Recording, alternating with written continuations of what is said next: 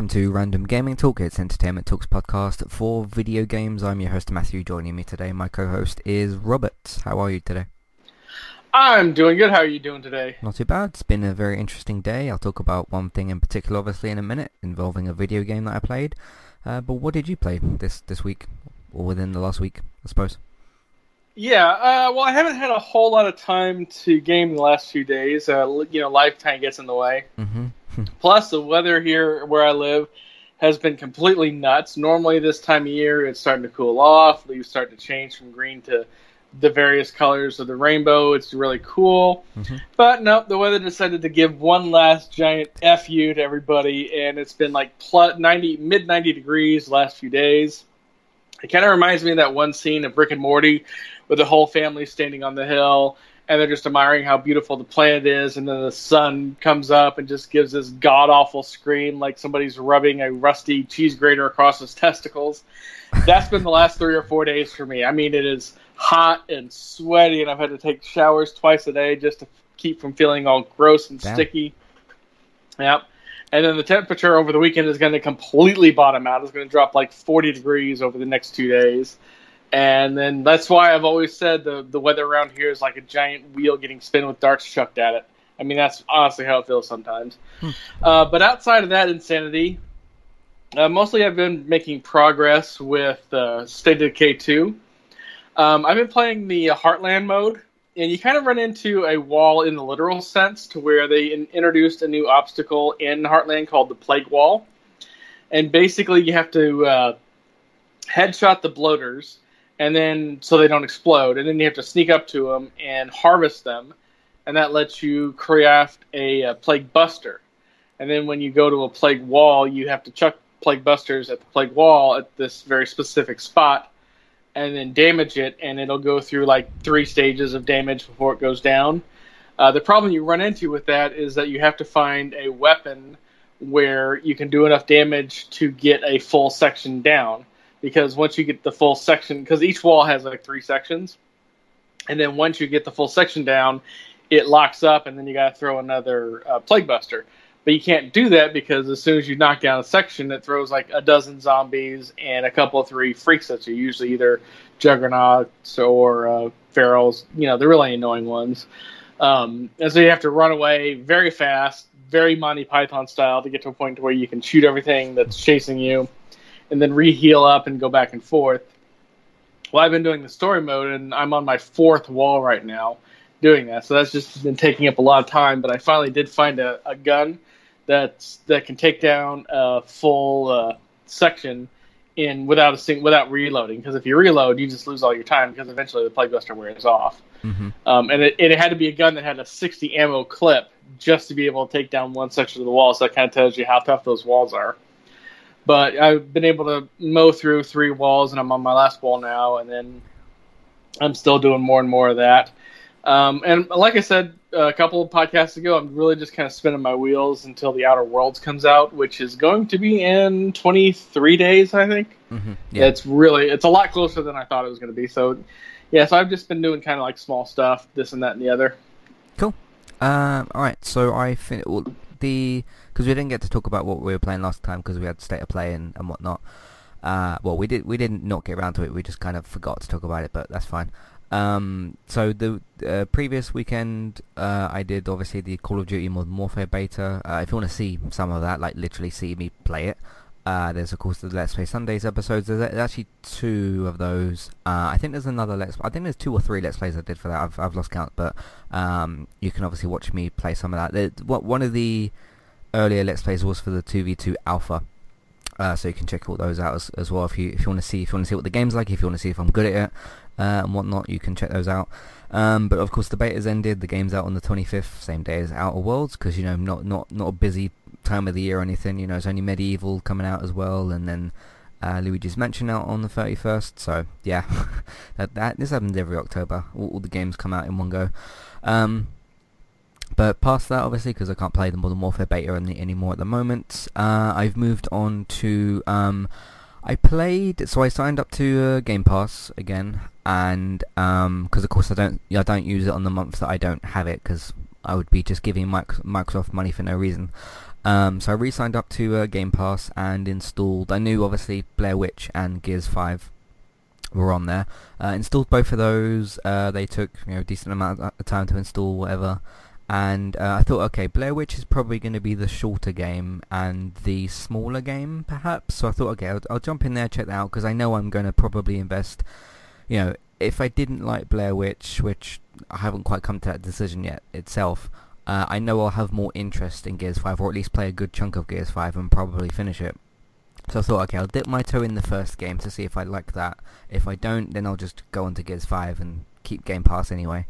So I jumped into a couple of minutes of Blair Witch and just kind of realised I wasn't really in the mood for like a investigative camera sort of horror game, basically. So I'm going to go back to it. I've still got the same interest level for it. I just, when you want to jump into something and you realise, like, okay, I'm just not in the mood for this at the moment, but I'm going to jump in later. And then I thought, okay, I'm interested in Gears 5, and I went ahead and jumped into that. But with Blair Witch, I don't think it looked very good. I know I've only played a couple of minutes, like I said, but obviously I saw the graphics for a couple of minutes, so I know what they look like.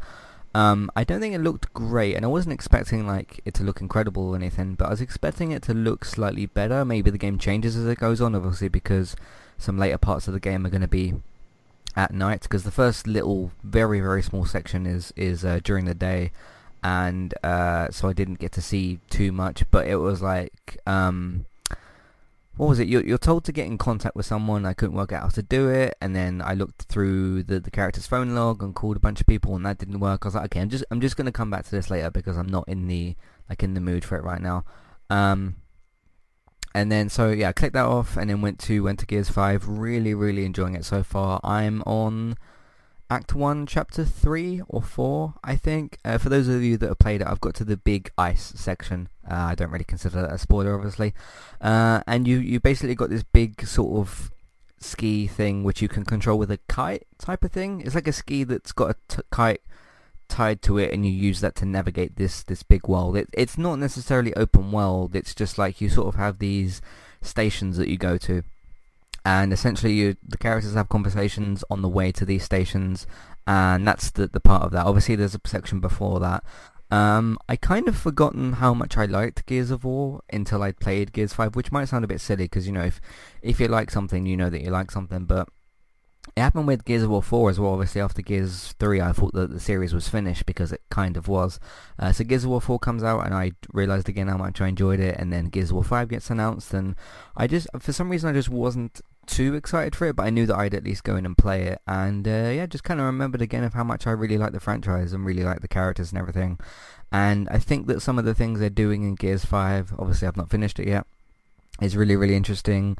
I think that there's this particular main plot line, which I can't mention what it is because it'll be a spoiler, and I'm interested to see where it's going to go, because there's already been impact with it, like some big impact with it, and it's going to be very interesting to see if that's going to bleed into Gears 6 in any kind of way. I'm assuming there's going to be a Gears of War 6, which would make sense. But yeah, the gameplay's still good old Gears, and you got this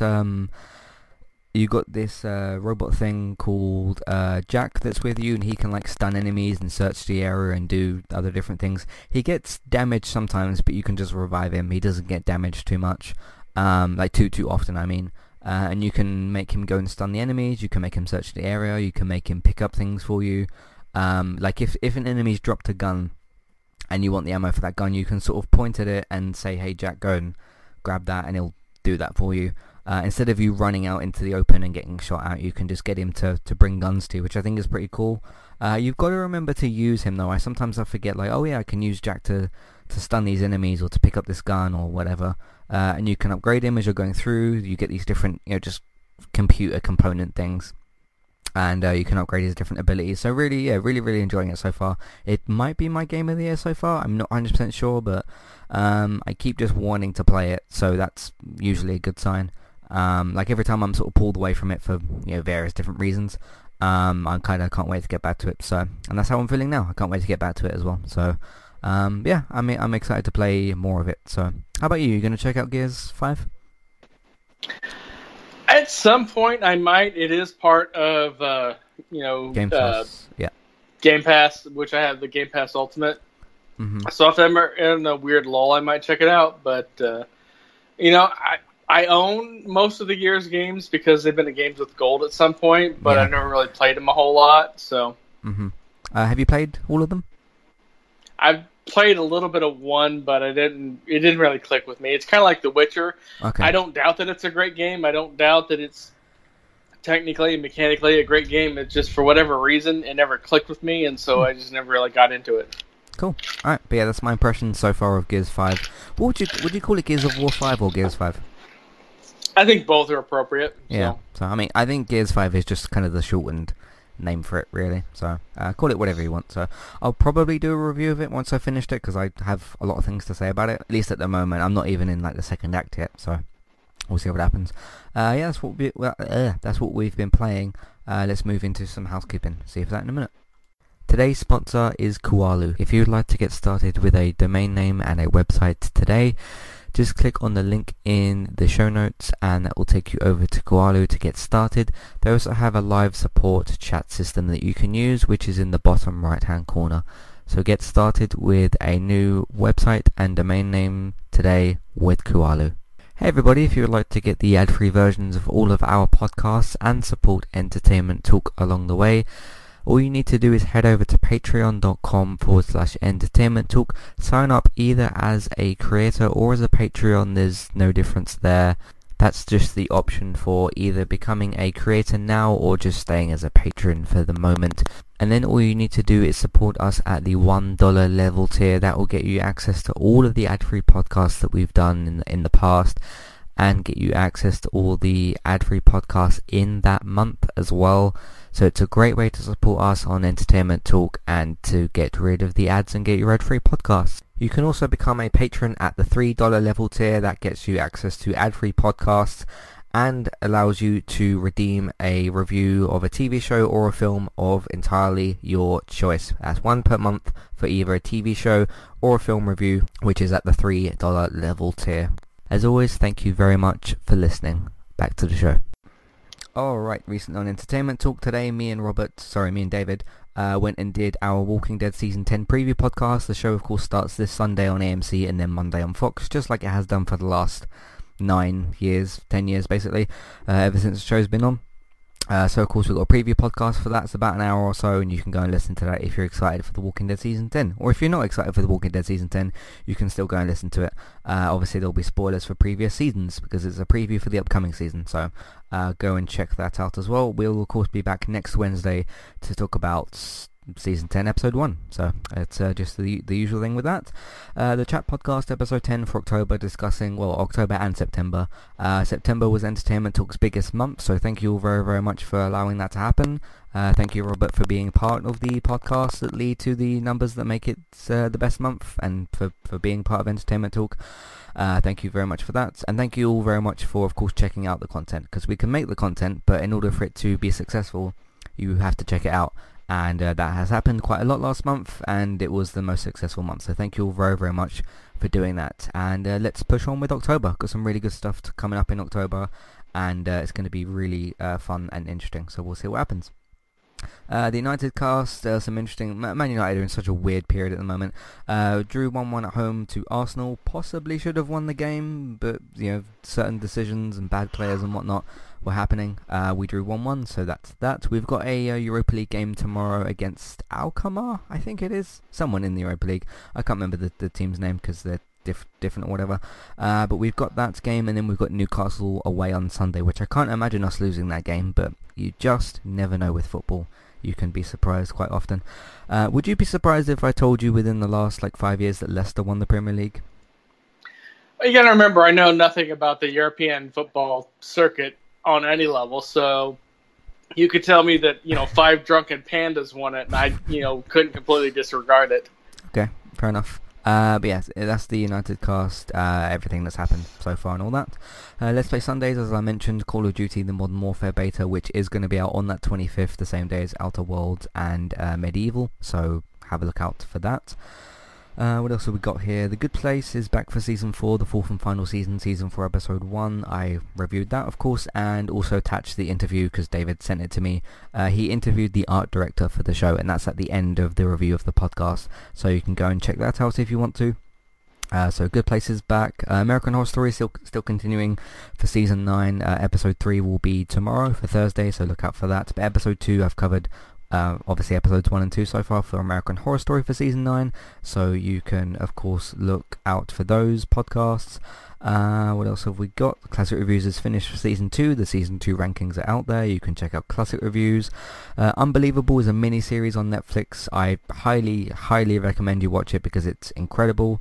I can't say enough good words about it, and of course you can listen to me say the good words about it on my review podcast for the mini-series. There's unfortunately not going to be a Season 2. I'd like one because it was a very, very good show, but it's a mini or limited series which is on Netflix. Definitely go and check that out if you are interested in good television. So, yeah. Spoiler-free reviews. If you remember, Robert, last week we reviewed Aquaman, Shazam, X-Men Dark Phoenix, and you talked about X-Men Apocalypse. So 4 little mini spoiler-free reviews that we put into one podcast, so you can check that out. And that's what we've been doing on entertainmenttalk.org and on podcast platforms. Let's move in to some news.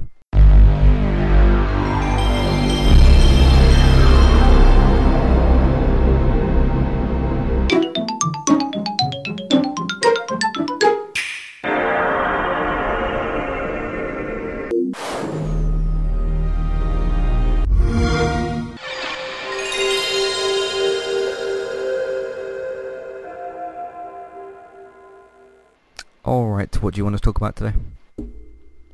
Well, first up, we have a little interesting lawsuit going on. James Phantom Lord Varga was suspended from Twitch in 2016 over his association with the Counter-Strike Go skins gambling site CSGO Shuffle. Oh, yeah. He used and promoted the site on his channel, but it turns out he was actually the owner of the site, which he did not disclose when he was promoting it, and that he was using quote-unquote house money, basically free money, rather than money he actually invested from his own account when he was gambling on it. Now, back in early 2018, Varga filed a lawsuit against Twitch for loss of income, claiming that his suspension was a result of an unbiased, false accusation leveled at Varga by a third party. Blah, blah, blah, blah, blah, legal crap. A judge ruled in the legal action that the $50,000 claim was unconscionable, which means that the judge found clause so unjustly one-sided that the lawsuit cannot be enforced, which means that Varga can claim a much higher dollar amount in the damages in his lawsuit. Now, this isn't completely one-sided in the favor of Varga. The judge did rule that Varga's claim about the contract, specifically that he didn't read the entire digital copy because he, quote, did not know that he could scroll through the pages to view them, was not acceptable. He described that defense as beyond credible, declaring that Varga, who spent virtually all his waking hours on computers and was familiar with programs, that he should know that he should be able to scroll through that. Yeah.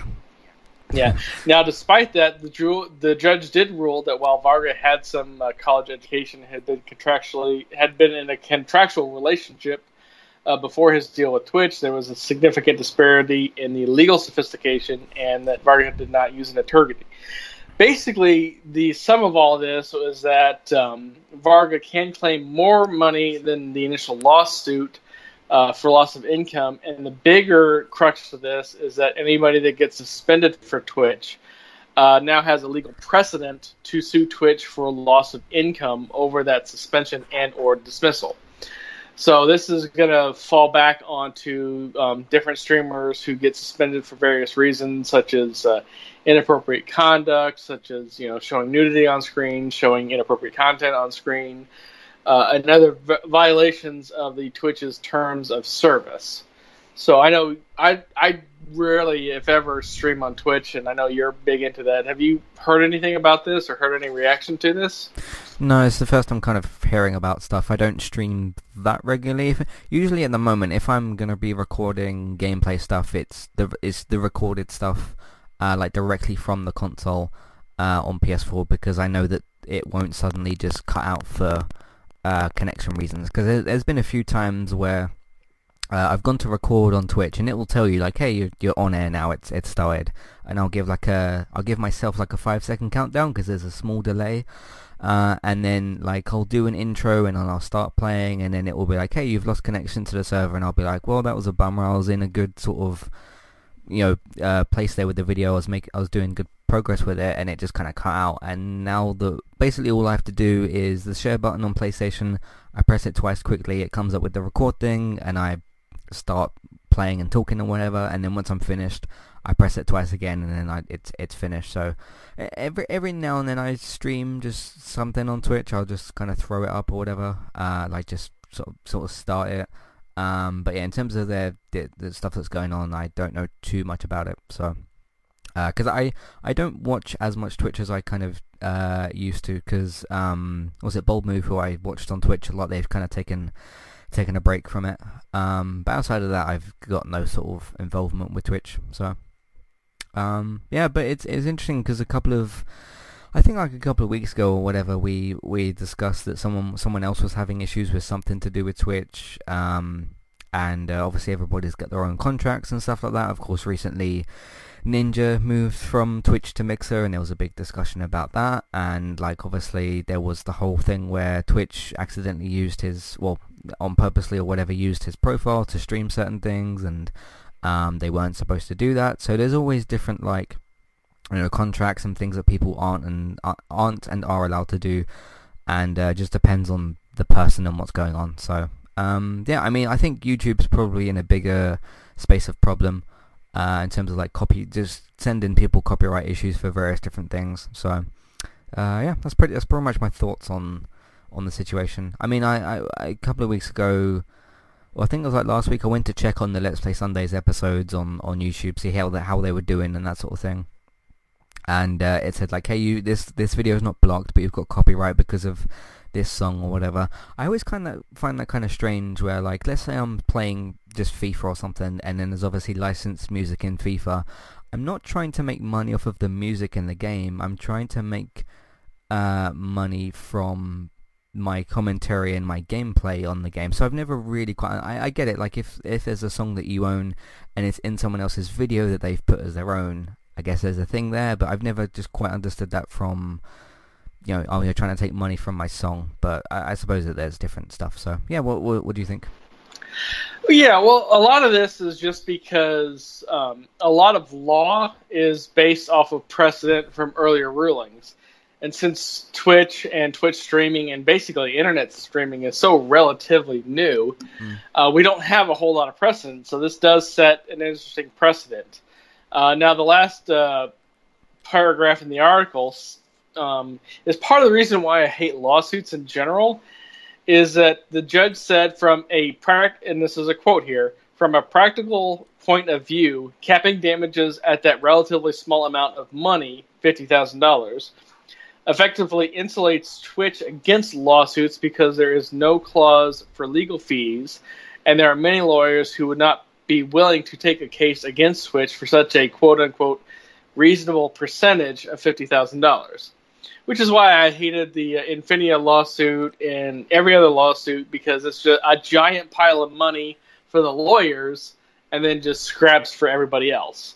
And now, having said that, I do like that there is precedent for suing Twitch against loss of income, because if you are a Twitch streamer and that is your primary income and they take that away from you, you should have some avenue towards that, and you should be able to sue for that. And technically you can sue for anything over anything over anything. With your age, you probably don't know who Michael Jordan is, do you? Yeah, I know who Michael Jordan is. He was also one basketball player, and wasn't he the basketball player in Space Jam?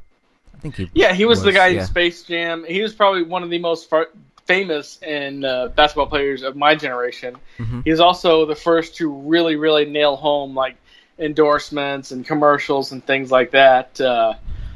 He was actually sued for $88 million because somebody claimed that he looked like Michael Jordan, and that ruined his life.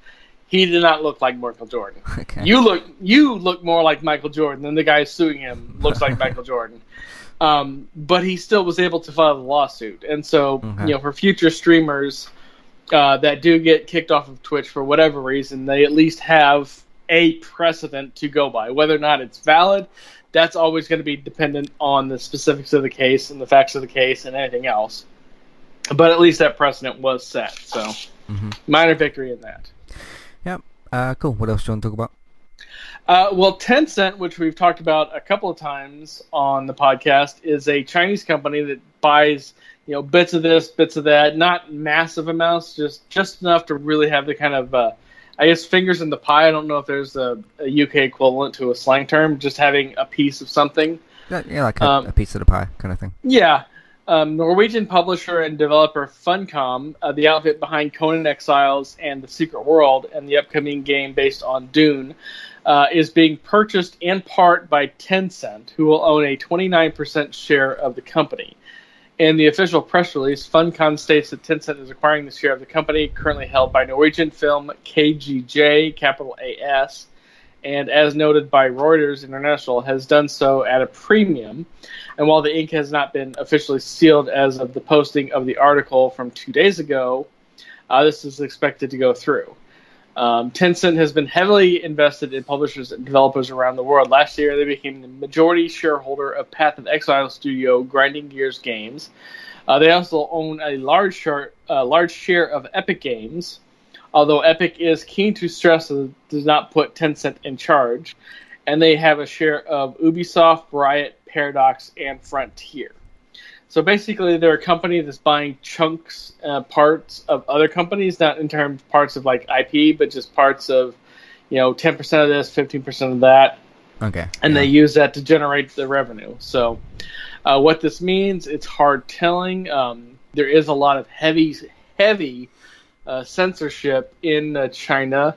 A lot of the search engines like Google and Bing, whatever, have to heavily filter what gets through the Chinese IP. So whether or not this is going to be a big thing, nobody knows.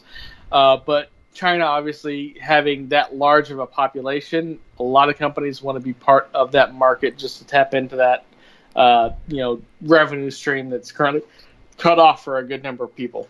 Mm-hmm. Yeah, I mean, companies are always trying to get the most amount of money out of their properties for the most part. I mean, there's companies out there that are certainly more greedier than others. Of course, we could name a few, but whatever.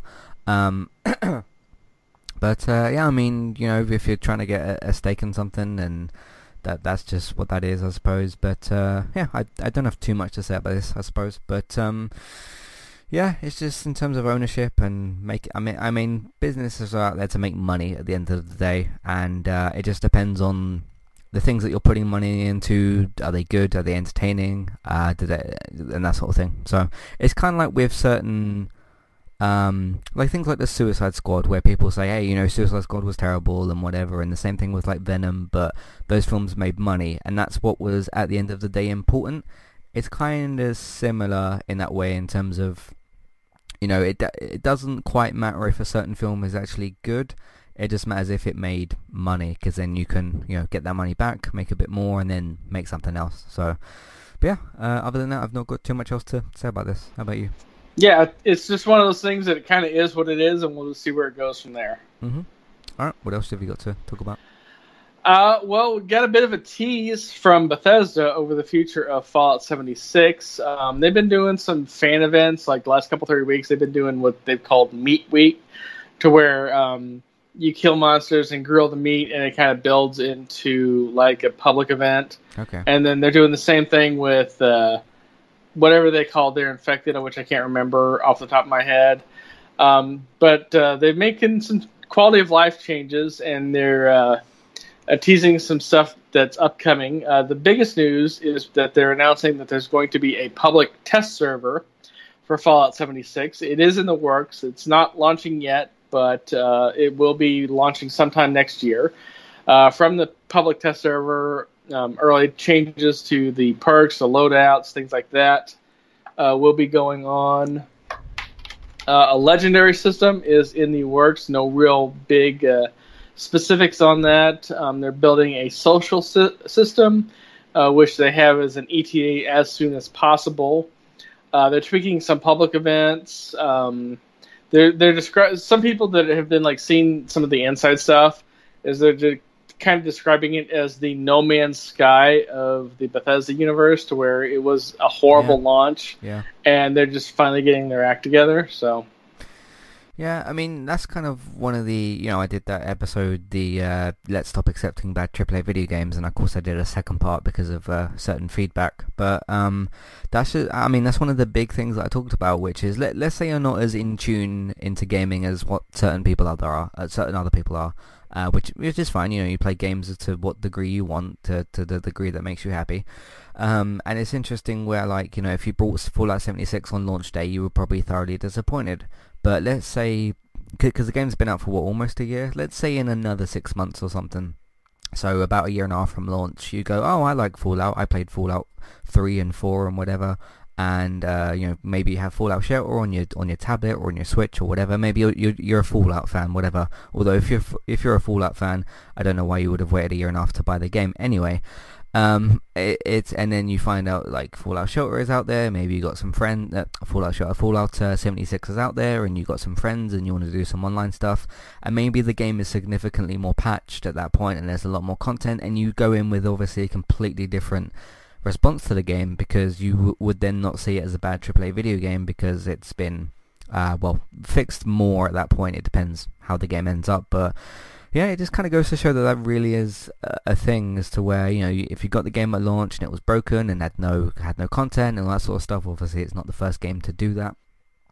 You're just going to go in with a different reception, and it'll be interesting to see over the next like couple of years. I think Bethesda's obviously going to try and keep this going for a few more years, and hopefully not do any more merchandise, because they've really messed that up.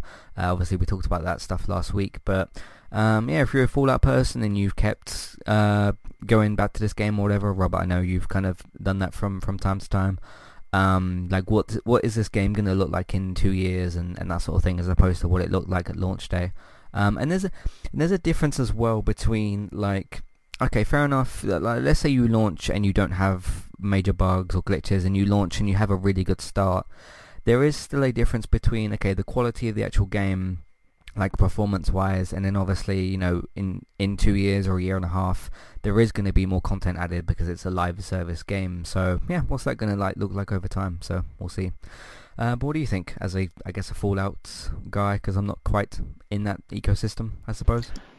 It's hard telling, because I don't really play the game a whole lot. I played it a bit after launch when it was about half off, early, very, very early. Oh yeah, I remember that. It was like 33% off or something. Yeah, it's like less than a month. Yeah.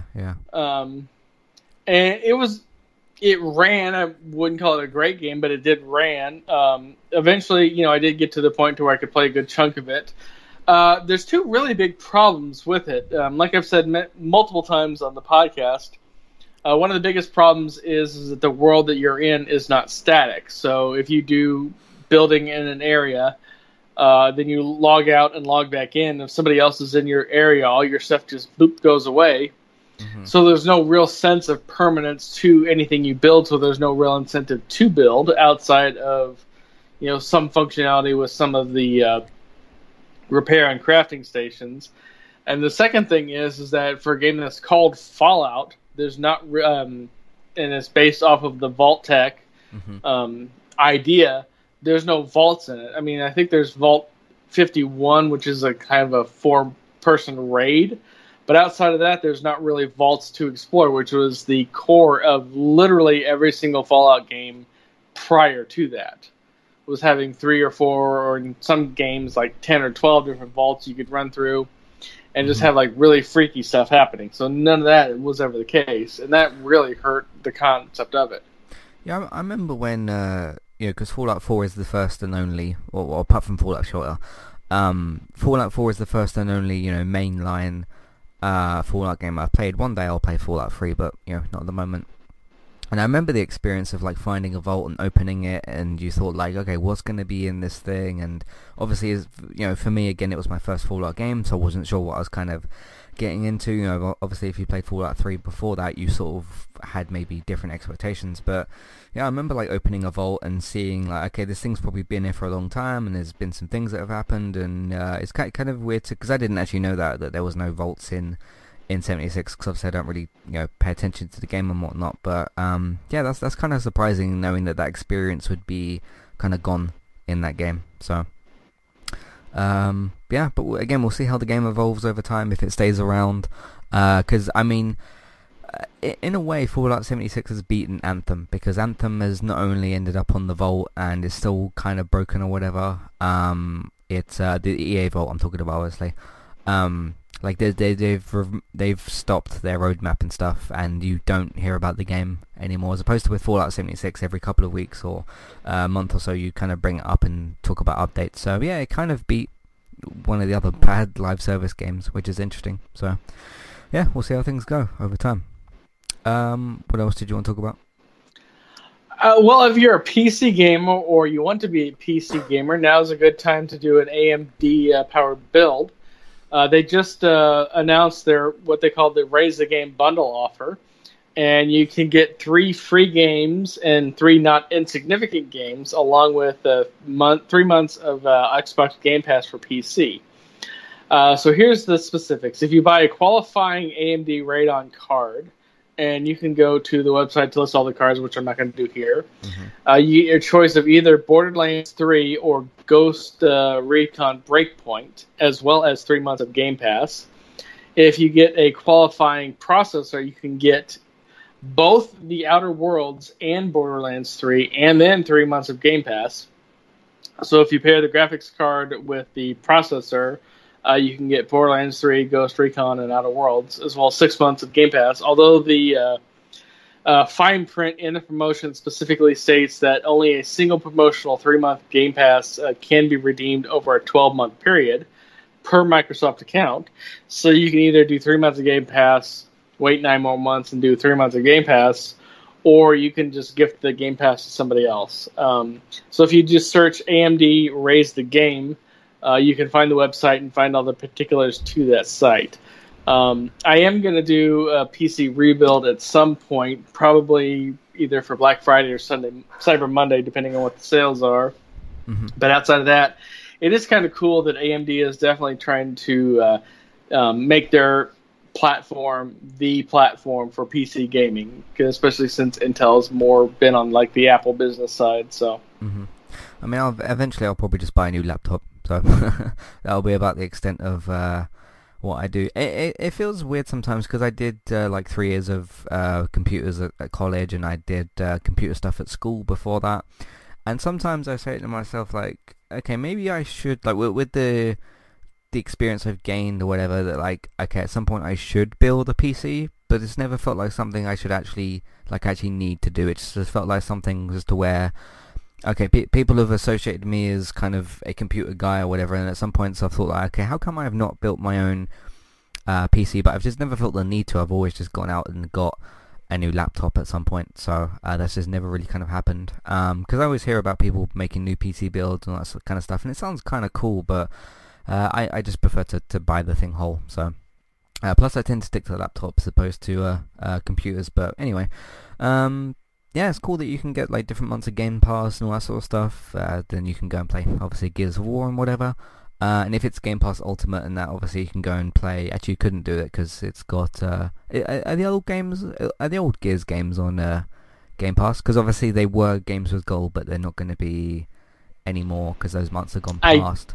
But I don't technically know. I honestly don't technically know. Mm-hmm. Now, some games just run better on PC in terms of functionality, in terms of how you actually play the game. Like, I've tried playing MMOs on mm-hmm. consoles, and it just doesn't work. You kind of need that keyboard and mouse experience. Now, granted, with the Xbox, you can do a keyboard and mouse, but the game on console isn't really designed for that, so it doesn't really have some of that functionality. And in terms of building a PC, I do like building a PC more than anything else, just because you don't have all that extraneous crap on there. Like, you don't have... Like, let's say, hypothetically, you buy it from a name brand. They'll put, like, 5 or 6 programs on there that you're never going to use because there was a sponsorship to put those 5 or 6 programs on there. Right. They're going to put 2 or 3 assistant programs on there in case you're not smart enough to find your own ass with both hands and a roadmap and don't know how to use an actual computer, despite the fact you actually turned it on. And that's all on there, not counting all the other background program that you never even see, but just constantly bogs it down. I'd much rather build a straight PC, just put the raw operating system on that, and then just any software that's on there is because I put it on there. Mm-hmm. That has a great amount of value for me. So that's why at some point I will do a PC build. Cool. Like I said, with the 3000 AMD series coming out, that's pushing the cost of the 7s down a lot, and so I'm looking to save about $200, give or take, on the exact same build, just because when that processor comes out, that's where the new hotness is going to be, so everything else is going to get discounted. Cool. All right. What else do you want to talk about today? Well, the last one I had to talk about is The Last of Us 2. Mm-hmm. As we talked about on the live stream last week, we have the official date and we have the official trailer and all that stuff. After the stream came out, they released the official plethora of order bonuses. So if you pick up the standard edition of The Last of Us 2, this is both digital and physical copies, you will get an exclusive avatar for your PS4 that's a picture of Ellie's tattoo of the game. This is only available for pre-order of the digital and digital deluxe editions. Speaking of the digital deluxe edition, it comes with the digital soundtrack, 6 PSN avatars, and a digital mini art book from the comic book publisher Dark Horse. No listing of what the avatars are, of what they do, or whether the theme is dynamic or static. But this is going to be the $70 US version digitally on the PSN. Then there's the Last of Us 2 Special Edition, which has everything from that, but it's the physical release. It comes with a steel book, and the steel book is filled with 50 pages of end art, everything. And that's $80 US. Then there's the Collector's Edition, which is everything previous. It includes, but it adds in a 12-inch statue of Ellie sitting on a rock playing the guitar, a life-size replica of Ellie's bracelet from the game, a lithograph art print and thank you letter, a set of 5 stickers, 2 of the game's logo, 2 of Naughty Dog's logo, and 1 of Ellie's tattoo, 6 enamel pins, the game's logo, Ellie's knife, a stop sign with the Fireflies logo on it, a wolf, and Ellie's tattoo. And that is $170 for the physical edition US. And then there's finally the Last of Us 2 Ellie Elite Edition, which comes with all the previous stuff, along with a fully functional replica of Ellie's backpack from the game, a patch with the game's logo on the far right of which on the picture when you look it up online, a 7-inch vinyl record of the game's soundtrack that is being composed by Gustavo Santaolalla, who did the game's first audio. And again, this is only a physical edition, but it is going for $230 US, and now I'm exhausted and need a nap. Yeah, they're kind of cheaper than what I thought that they would be, considering the stuff that you get in there. That's just kind of my feeling towards it. I would kind of like not the Ellie edition, the one that you said before that, the one that doesn't have the one that's the collector's, the collector's edition thing. With the figurine, yeah. Yeah, with the figurine thing, because I've always kind of liked those ideas, and obviously I do have some different figures. I've got like Toy Story stuff, I've got Walking Dead stuff, I've got a Jack Bauer thing, I've got just some other bits and pieces as well, like the figures for The Incredibles, which nobody remembers now because I don't know. So I do like collecting some of those things, and I would like to have, because I've not really got any video game figures. Like I said, I've got all stuff that's based on films and TV.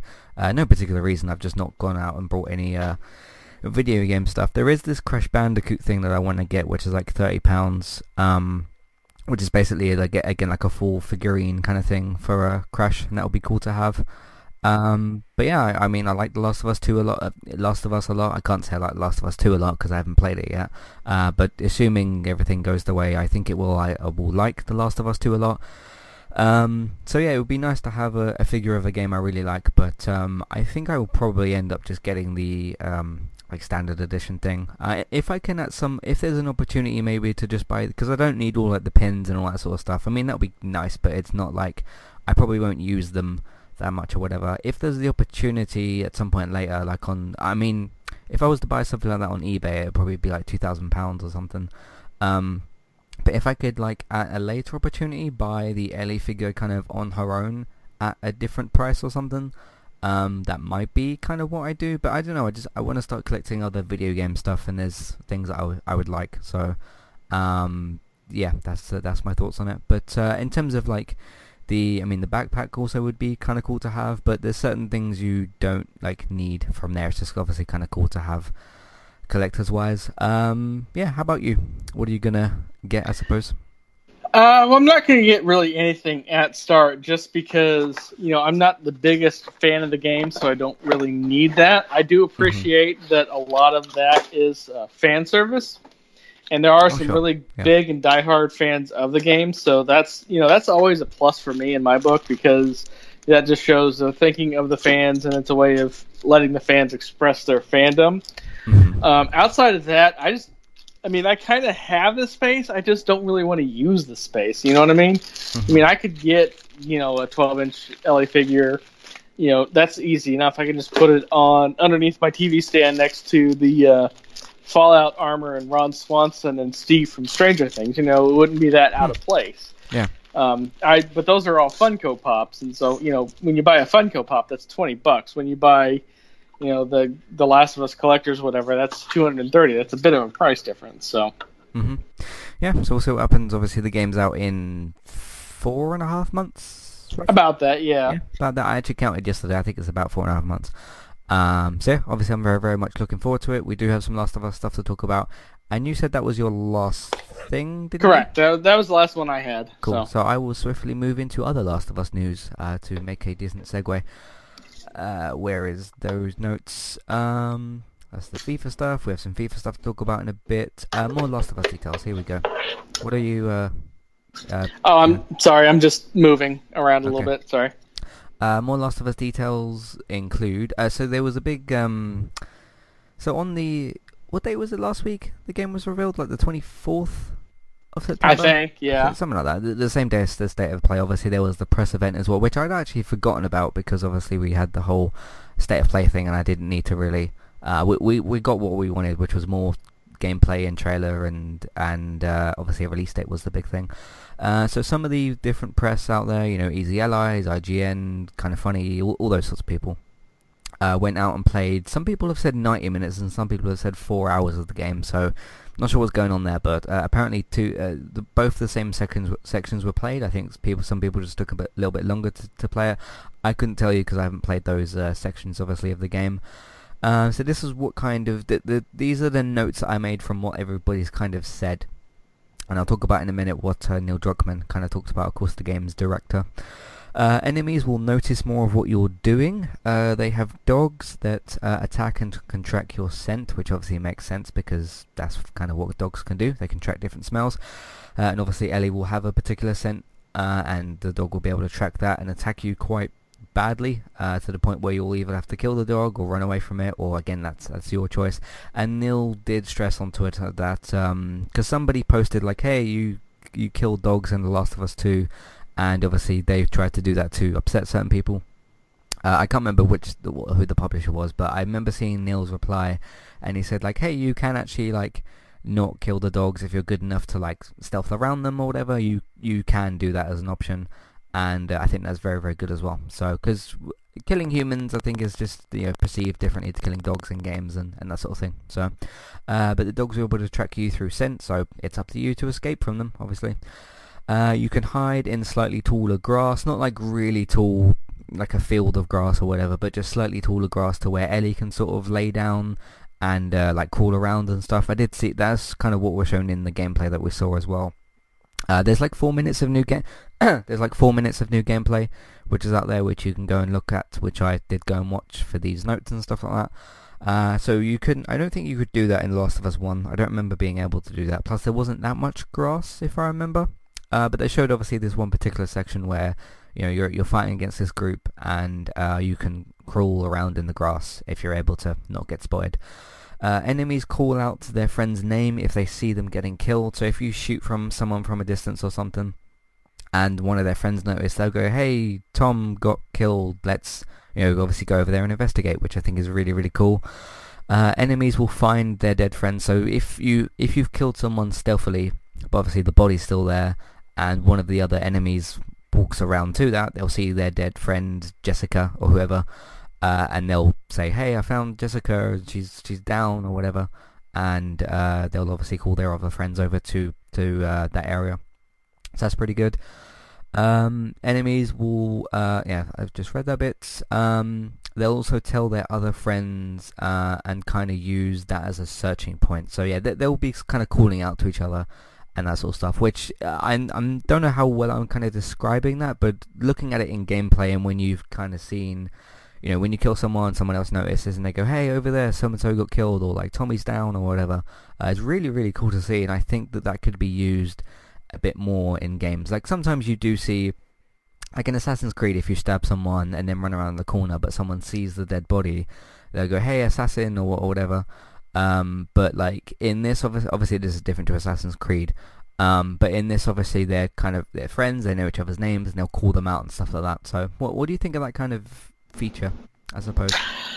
It's always interesting. It just shows that games are evolving with everything else. So what we can do is constantly changing. What we have the ability to do is constantly changing. Someone has grown up, in the pre-8-bit era with video games. It's always still impressive on what changes can be done and what can be done within the game, and how that always constantly is more and more and more. But yeah, it'll be interesting to see what's going on with that, once that game finally does come out. Yeah, it'll be really cool. So yeah, it kind of seems like, because obviously I'm familiar with the first one, obviously played it and everything. It kind of seems like everything I gathered outside of the friends calling each other and all that, it kind of seems like this is Last of Us at its core, but evolved. Obviously, because Last of Us 1 came out in 2013. Yeah, I think it was actually the last game on PS3.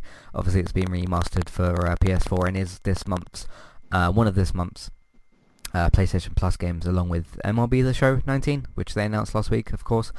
So you can get those as well. So if you're on PS Plus and you're curious about Last of Us, obviously I'd highly recommend it.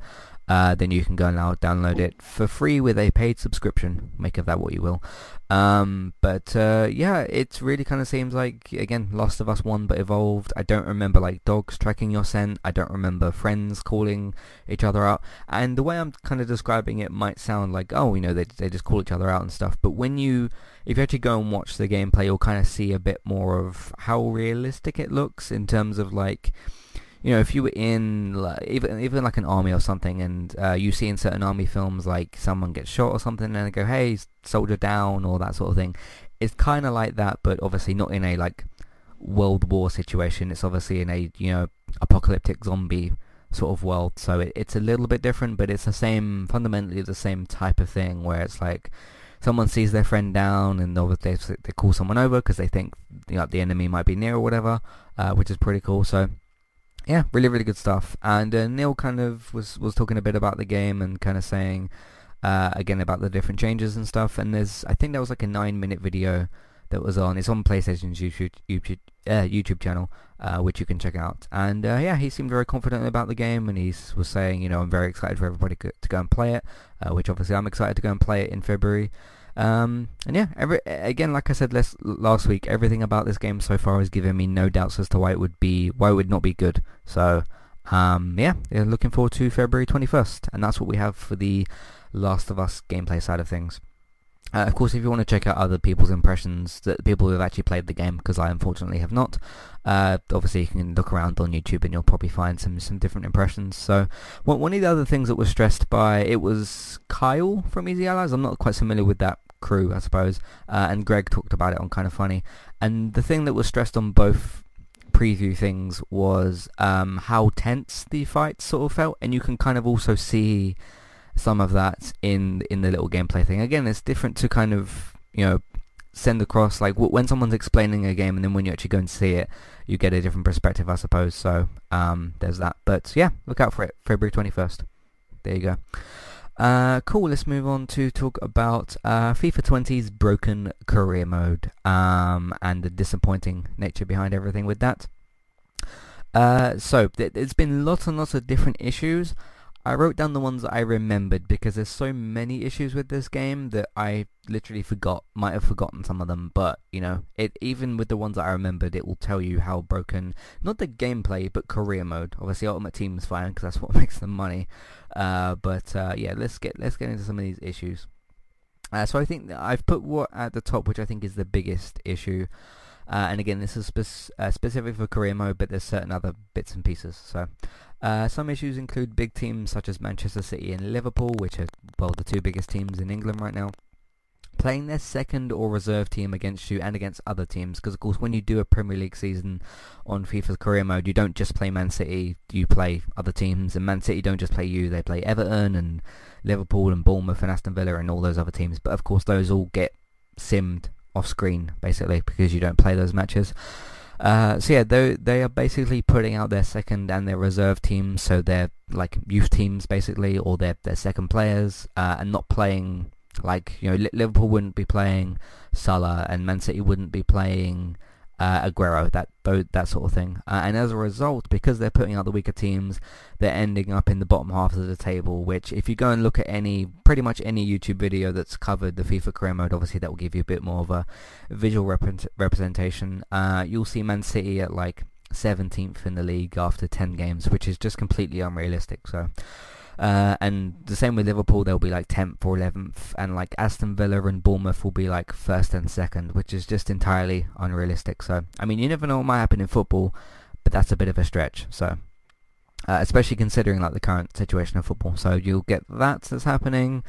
And then teams like Bournemouth and Everton will be in like the top 5 roughly, and then you'll maybe get like a Chelsea in the top 5, but it's all just completely all over the place. So there's a new thing that they've introduced this year with FIFA 20, which is player conversations and press conferences. Basically, a player will say to you something like, "Hey, can you play me in the next match?" or "Thanks for playing me," or just other different bits and pieces as to do with that. And you can actually not have like a text conversation, but you can select certain dialogue options to reply to the different players. And obviously you can say like, "Hey, you don't deserve to start," or like, "I'll consider you," or like, "I'll start you next match," or whatever the case may be.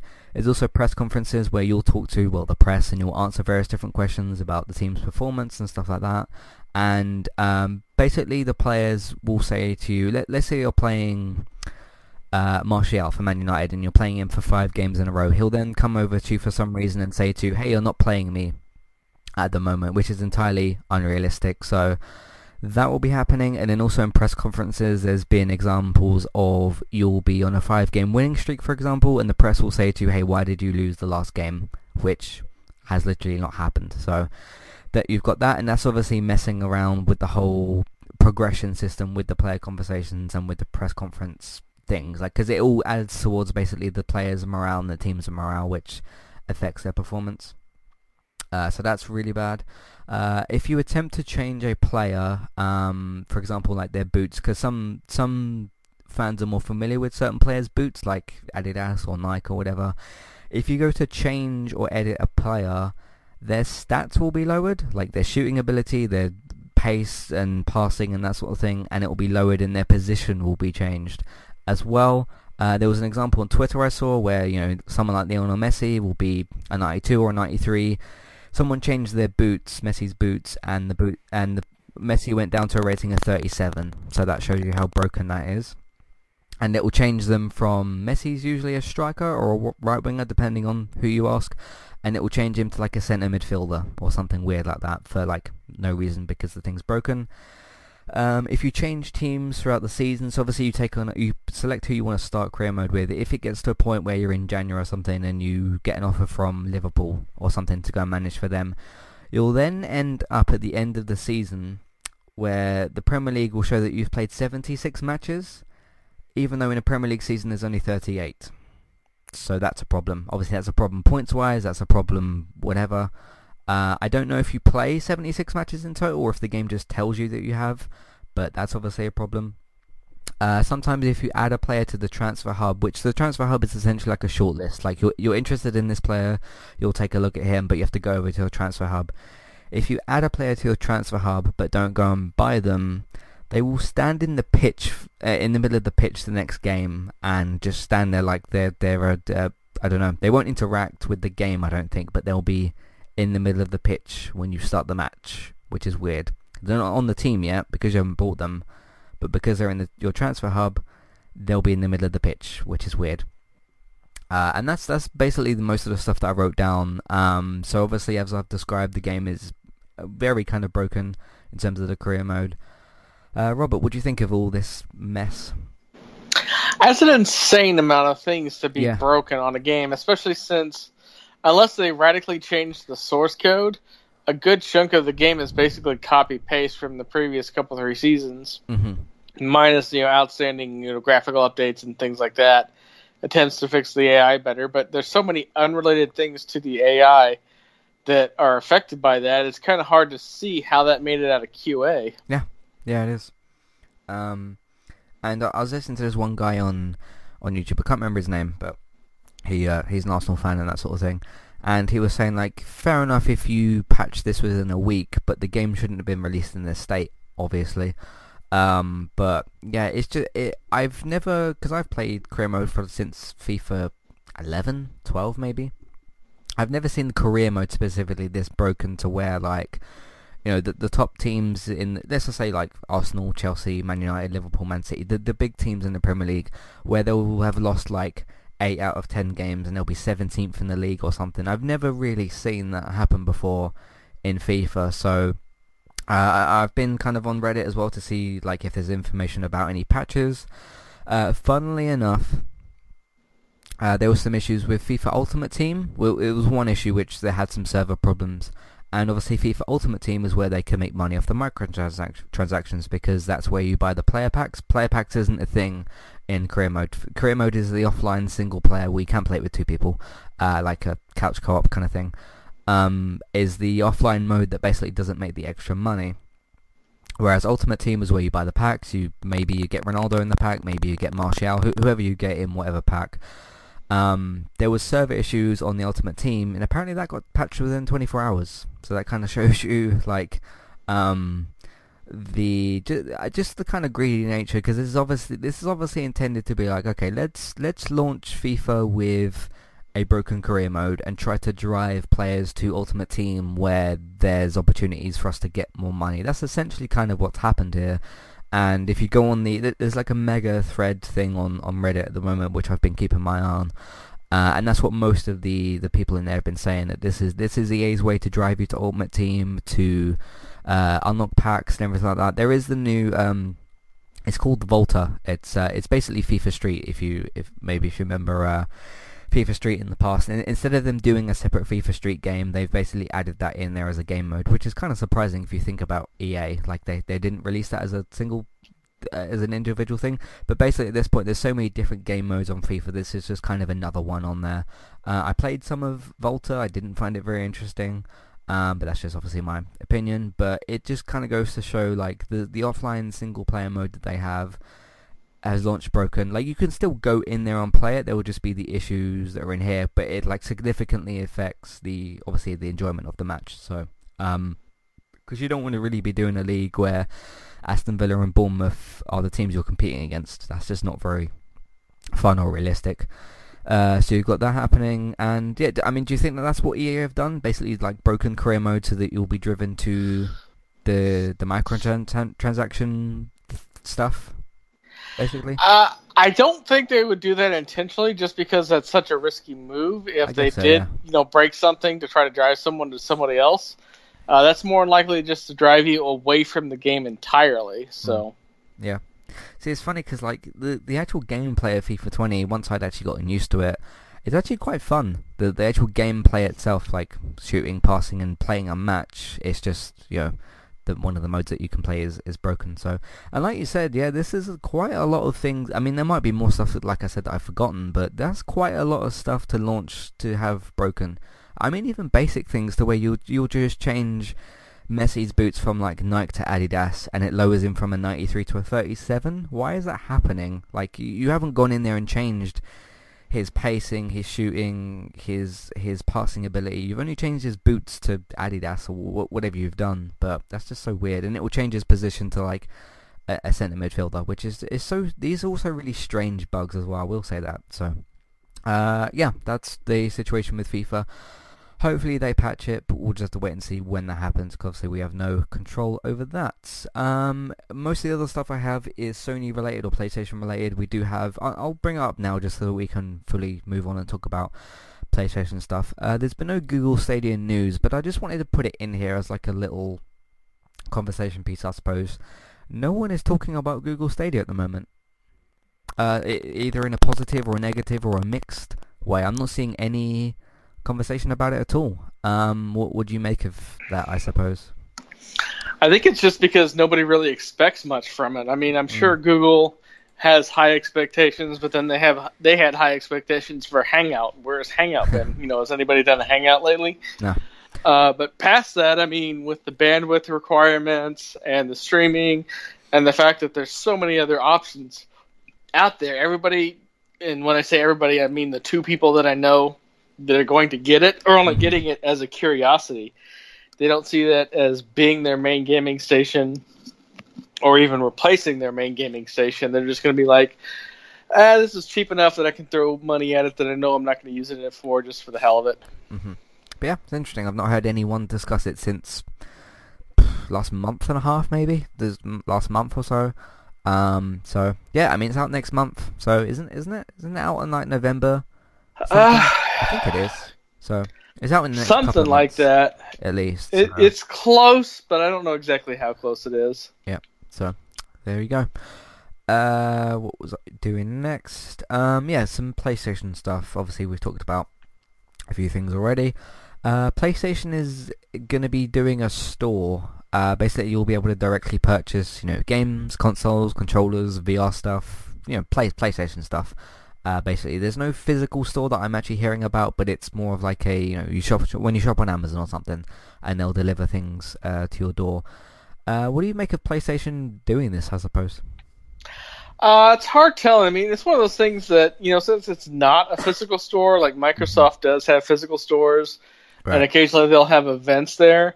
So it's not like they're trying to, at least not that I know of, compete with Microsoft on that level.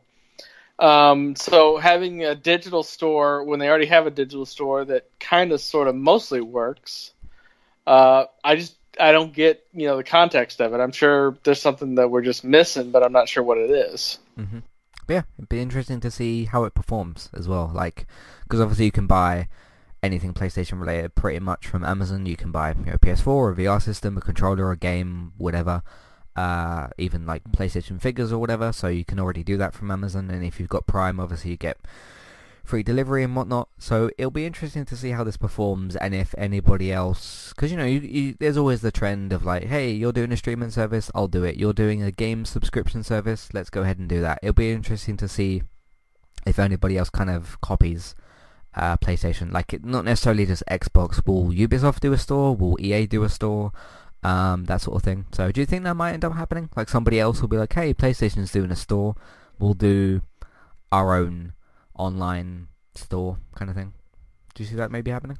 No, I don't really see that happening. No? Okay. Cool. So I wrote down, I just wanted to revisit briefly, not all of The Last of Us trailer, but one specific part. And this has been probably the most talked about, obviously apart from the Joel reveal scene. So there's obviously the bit in the trailer where, is it Dina? Ellie's girlfriend / friends with benefits, or whatever they're calling their relationship. It's hard to tell. She goes missing at a certain point in the trailer, and then there's a bit where Ellie opens a door, someone opens a door and drags her through it, and they hold her back. You hear a gunshot, you hear Ellie scream, and it cuts to black. I feel like we kind of glossed over it a little bit last week. Obviously, there was a whole bunch of stuff going on. What do you make of that scene from the trailer? I don't know, because I don't really know the context of it, because, right, they did do the time skip a bit with Ellie. Mm-hmm. They did age up Joel quite a bit. We don't know if, the girlfriend's been kidnapped or if it's just, unrelated to anything else. Right, it could be someone else, so that's being... Because she looks over in, like, presumably the corner of the room when Ellie's being knelt on or sort of held back. And it might not even be Dana, it might be somebody else, we don't know. But I just thought that was one of the more interesting parts from the trailer. And it doesn't necessarily mean, Dana's been shot in the head or killed. But it could be, something. So obviously it's going to be something. So it'll be interesting to see what that is, obviously, when we'll find out more. So, I mean, the trailer's trying to kind of tell you that, hey, Dana's been shot and Ellie's going on this revenge mission, but I am going to assume that that's not just shot for shot what that is, because obviously that would be a little bit weird to kind of reveal it in that way. But yeah, I just thought I'd revisit that part from the trailer. So there you go. PlayStation Now, which is obviously, speaking of streaming services, PlayStation's download/streaming service thing that you can subscribe to. They've added Uncharted 4 and of course God of War, the new revival, I suppose, from last year. And a few more games, and they've cut the price to £9 in the UK, which is what, $11, $12? 10. Roughly? 10? Okay. They've cut it down to that, and they've added a few more games. So they've been slowly adding games on PlayStation Now for a couple of months now. But what do you make of them adding these games and doing actual price cut? Because it was a bit more expensive before. Well, it's definitely in response to both Xbox Live Gold, games with gold, and then the Ultimate thing. The Game Pass and the Ultimate, because, and we've said this before, and this actually got mentioned a bit in the Sacred Symbols podcast, that Sony doesn't really have a face for their franchise, and they talked about who might do it. But with Xbox, you've got Major Nelson and a couple other people that are part of that podcast, and you go from there, and then you just go with the fact that they can do this, that, and the other with the characters, and then they've got faces for everybody and everything, and they can show all the real value with the Ultimate and everything, and they don't really have that for PlayStation. You don't really have any reason to buy the Plus because of that, but now they're trying to bump that up a little bit. Mm-hmm. Do you think this is any kind of prep for PlayStation 5? Because I'm assuming with them doing all this work they've done to PlayStation Now, slowly adding games, doing a price cut, it's bound to stick around when PS5 comes out. Do you think this will be any kind of more significant with PS5? I'm sure a lot of the stuff they're doing is prep for PlayStation 5. Whether or not it actually works, it's hard telling. But right, yeah. We won't really know until after the fact, so... Yeah, I mean, backwards compatibility is going to be a big thing with that. Like, what about if when PS5 comes out, they add PS1 to 5 games on there, and you can, same way you can kind of use it with Game Pass. You can download Xbox Original 360 and 1 games. If they may be leaning more towards that, so we'll see what happens with that, but. Yeah, that'll be interesting to see what they do with it with PS5. But yeah, they're doing some stuff with it, which is good, because for a long period of time, PlayStation Now was just there, and it was just this streaming service, and that was pretty much all you could do with it. So it's interesting to see them changing stuff with it. Speaking of PlayStation and faces, one of them's leaving PlayStation. Sean Layden, boss of PlayStation's game studios, is going to leave the company, which the information came out Monday, I think. The news was announced just after midnight via PlayStation's Twitter account. No reason was given for his departure. Sony's short statement paid tribute to Layden's visionary leadership and years of service. Layden has been with PlayStation since 1987, so it says some 32 years, which is interesting as well. To fans, Layden is best known as the face of PlayStation at E3 press conferences, while boss of Sony Computer Entertainment America. A post he held after a reshuffle in March 2018 put him in charge of its worldwide game development studios. In that position, Layden oversaw the launches of PlayStation 4 exclusives such as Detroit Become Human, Days Gone, and God of War, as well as some others. Sorry, God of War and Days Gone, as well as the imminent arrival of Death Stranding in, a month's time. Death Stranding's out in a month. That's crazy. So he oversaw those games. It's not clear who will replace Layden in that role at the moment. He was PlayStation's representative at last year's Game Awards when all execs from all 3 major console platforms took to the stage for the first time, if you guys remember that from Game Awards last year. And he was the first Sony exec to offer up some hope on crossplay when Eurogamer's Bertie pressed the company last year. So Sony's statement below. So this is from Sony on Twitter. It's with great emotion that we announce that Worldwide Studios chairman Sean Layden will be departing SIE, Sony Interactive Entertainment. His visionary leadership will be greatly missed. We wish him success in future endeavours and are deeply grateful here for his years of service. Thanks for everything, Sean. And that was that. Yeah, you've voiced in the last couple of weeks or in the past about Sony not having enough of a voice or a face out there, and now one of them is leaving. What do you make of this situation? Well, obviously you want, the leaving to be for the best. So you don't want it to be something to where he was like forced out or something happened and he was kicked out, or he was just like, I'm tired of this shit and I'm gone. Obviously that's never going to come to light in the press. Yeah. But past that, you just wish the best for people in terms of, they're doing what they love to do. And hopefully that is the case in this situation. It is kind of strange that, the week before this, or 5 days before this, or whatever, Last of Us 2 comes back into light. Obviously, we knew the game wasn't cancelled or whatever, but it comes back into light. We get this trailer, everybody's excited again, and we get a release date, and then Death Stranding's out in a month, the PS5's probably out next year, Ghost of Tsushima is out there somewhere. I'm sure we'll hear about Ghost of Tsushima soon. And there's all this kind of, things are happening with PlayStation, and he decides to leave now, which is, I just find the timing to be a little bit strange. But hey, maybe if they want to change things sooner rather than later in terms of getting someone in the door, in front of the company or whatever before the PS5 comes out and whatnot, that makes sense, I suppose. But yeah, I mean, there's not always a great time to leave a company, I suppose, and this wouldn't have been, I don't know. I just think the timing's slightly strange, but yeah, in terms of who will replace him, I've got no idea, because I kind of echo your thoughts as well in terms of there's not a whole lot of, outside of Sean Layden, I couldn't really name you too many other people that work specifically at Sony.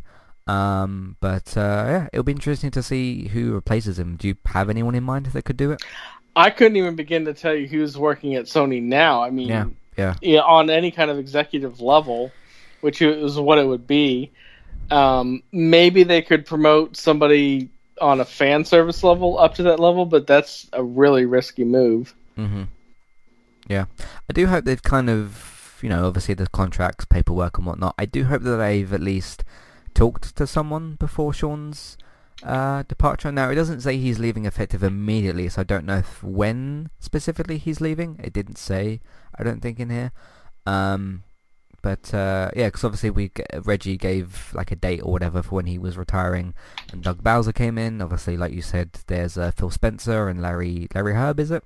Yeah, Larry Herb for Xbox. So they're still there anyway. But yeah, other than Sean Layden, I couldn't. I echo your thoughts on that as well. I couldn't name you someone else who works at PlayStation necessarily. So we'll see who comes in, and I think the main thing is, as long as Sony don't make any bad decisions as a result of this, as long as the PS5 is still good, as long as Last of Us is still good. Death Stranding, by the way, has also gone gold, so that will be coming out. As long as that game's still good, obviously a lot of that is down to Kojima. As long as everything kind of keeps working, if you know what I mean, then hopefully we'll have no problems. But are you nervous about this, perhaps, with what could happen with changes at Sony? Not really, no. I mean, those things tend to work themselves out, so. Yep, we'll see what happens. Speaking of other Sony stuff, crossplay, which was previously in beta, because there was the whole Fortnite thing, obviously, with that.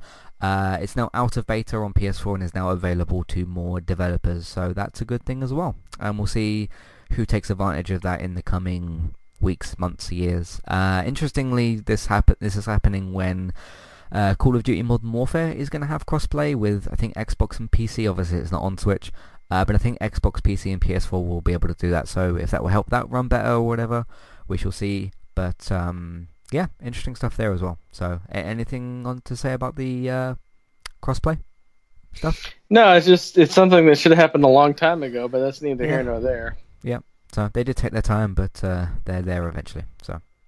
Alright, well, let's move on to feedback and then a couple of the question things that we've been doing. Of course, if you have any thoughts, feelings, comments on anything video game related that we've discussed or anything related to Entertainment Talk, Matthew at entertainmenttalk.org, Twitter eTalkUK, there's the contact page and information in your show notes. Jack says, hey guys, with Sean leaving, allow me to ask an obvious question. Who's going to replace him? Of course, we've just kind of discussed this, so we're trampling over Jack's email a little bit. But, I mean, some people have said, like, what about if someone like Greg Miller does it? Greg Miller's just too busy at Kind of Funny. I think that, I mean, like, so is there anybody else that are in other positions? Because we've obviously talked to, like, you know, is there anybody at Sony who could simply stay at Sony and fill that position? Is there anybody outside of Sony who you could think of who might be good for the role? Well, anybody that might actually be good for the role is going to be too busy to actually do it. I mean, you mentioned Greg Miller, obviously, Chris Ray Gun, Colin Moriarty, they're both way too busy to do anything like that. Right. And there's not really that many big notables that could actually, fit into that position relatively easily. Yeah. It'd have to be somebody inside the company, but public enough to where people would recognize the name. And frankly, they just don't have that. Yeah, I've seen some people talking about, if you guys remember, Jack Tretton. I think he was one of the previous bosses at Sony or something. I wasn't really as glued into the gaming industry at that point, but I recognize the name. I don't know what Jack Trenton's doing these days, but if the possibility is there, then the possibility is there. So we'll just have to see what Sony says. But yes, thanks for the email. And it'll be interesting to see what happens with Sony. It seems like Sony were quiet for a little while. Obviously, they weren't at E3, and now you've got PlayStation Now stuff. You've got Sony's opening a shop. Sean Layden's leaving. You've got a new State of Play, and then you've got all these other bits and pieces that are happening. So, a lot of information coming out at once for Sony. Is interesting stuff. Let's move on to some questions that we've got. Some of the continuation from the questions that we've got. So number 39 is, who is your favourite villain from a video game and why? Who's a good villain from a video game? See, I mean, obviously, Crash Bandicoot's a big game to me, and a big thing to me. I wouldn't necessarily say Dr. Neo Cortex. I don't think, I mean, he's kind of a slapstick cartoony villain and whatever, but I don't think he's that great. And there's actually other villains in Crash Bandicoot that I think are maybe better than him. I know obviously he's the whole arch nemesis and all that sort of thing, but he's a bit kind of one note and all that sort of thing. So, any thoughts? Your favourite villain from a video game? Not really. I guess maybe the villain from Far Cry 4, just because at least they put a lot of effort into making him like a super charismatic person, even if you get introduced to him initially off the bat, and then he's gone pretty much for 99% of the game. Yeah. Just annoying you from off site. But at least they put some effort into making him interesting. Mm-hmm. But that's really about it. I do like, it's either Nadine or Nadia from Uncharted. Obviously, she becomes kind of an anti-hero in the end, but she's kind of interesting in Uncharted 4. Other than that, there's some interesting enemies in Gears of War, but I wouldn't really call any of them main villains. Obviously, there's the Locust, but the Locusts really don't have they're just a bunch of aliens or whatever. There is a couple of new interesting enemy types in Gears 5, but again, none of them are really fleshed out villains per se. But other than that, I can't really think of anybody that I can think of off the top of my head. So. The next question is, what is your favourite game from your childhood?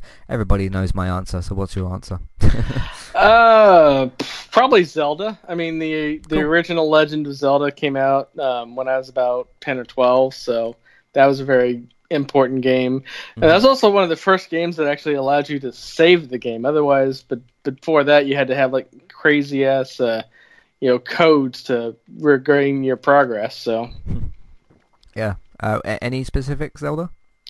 The original one, the original Legend of Zelda. Cool. Obviously, mine's Crash Bandicoot 3, and I've spoken at length on different podcasts about that. Because, obviously Crash Bandicoot as a whole, but I think the best game from the Crash Bandicoot franchise is number 3. So, but you all knew that already.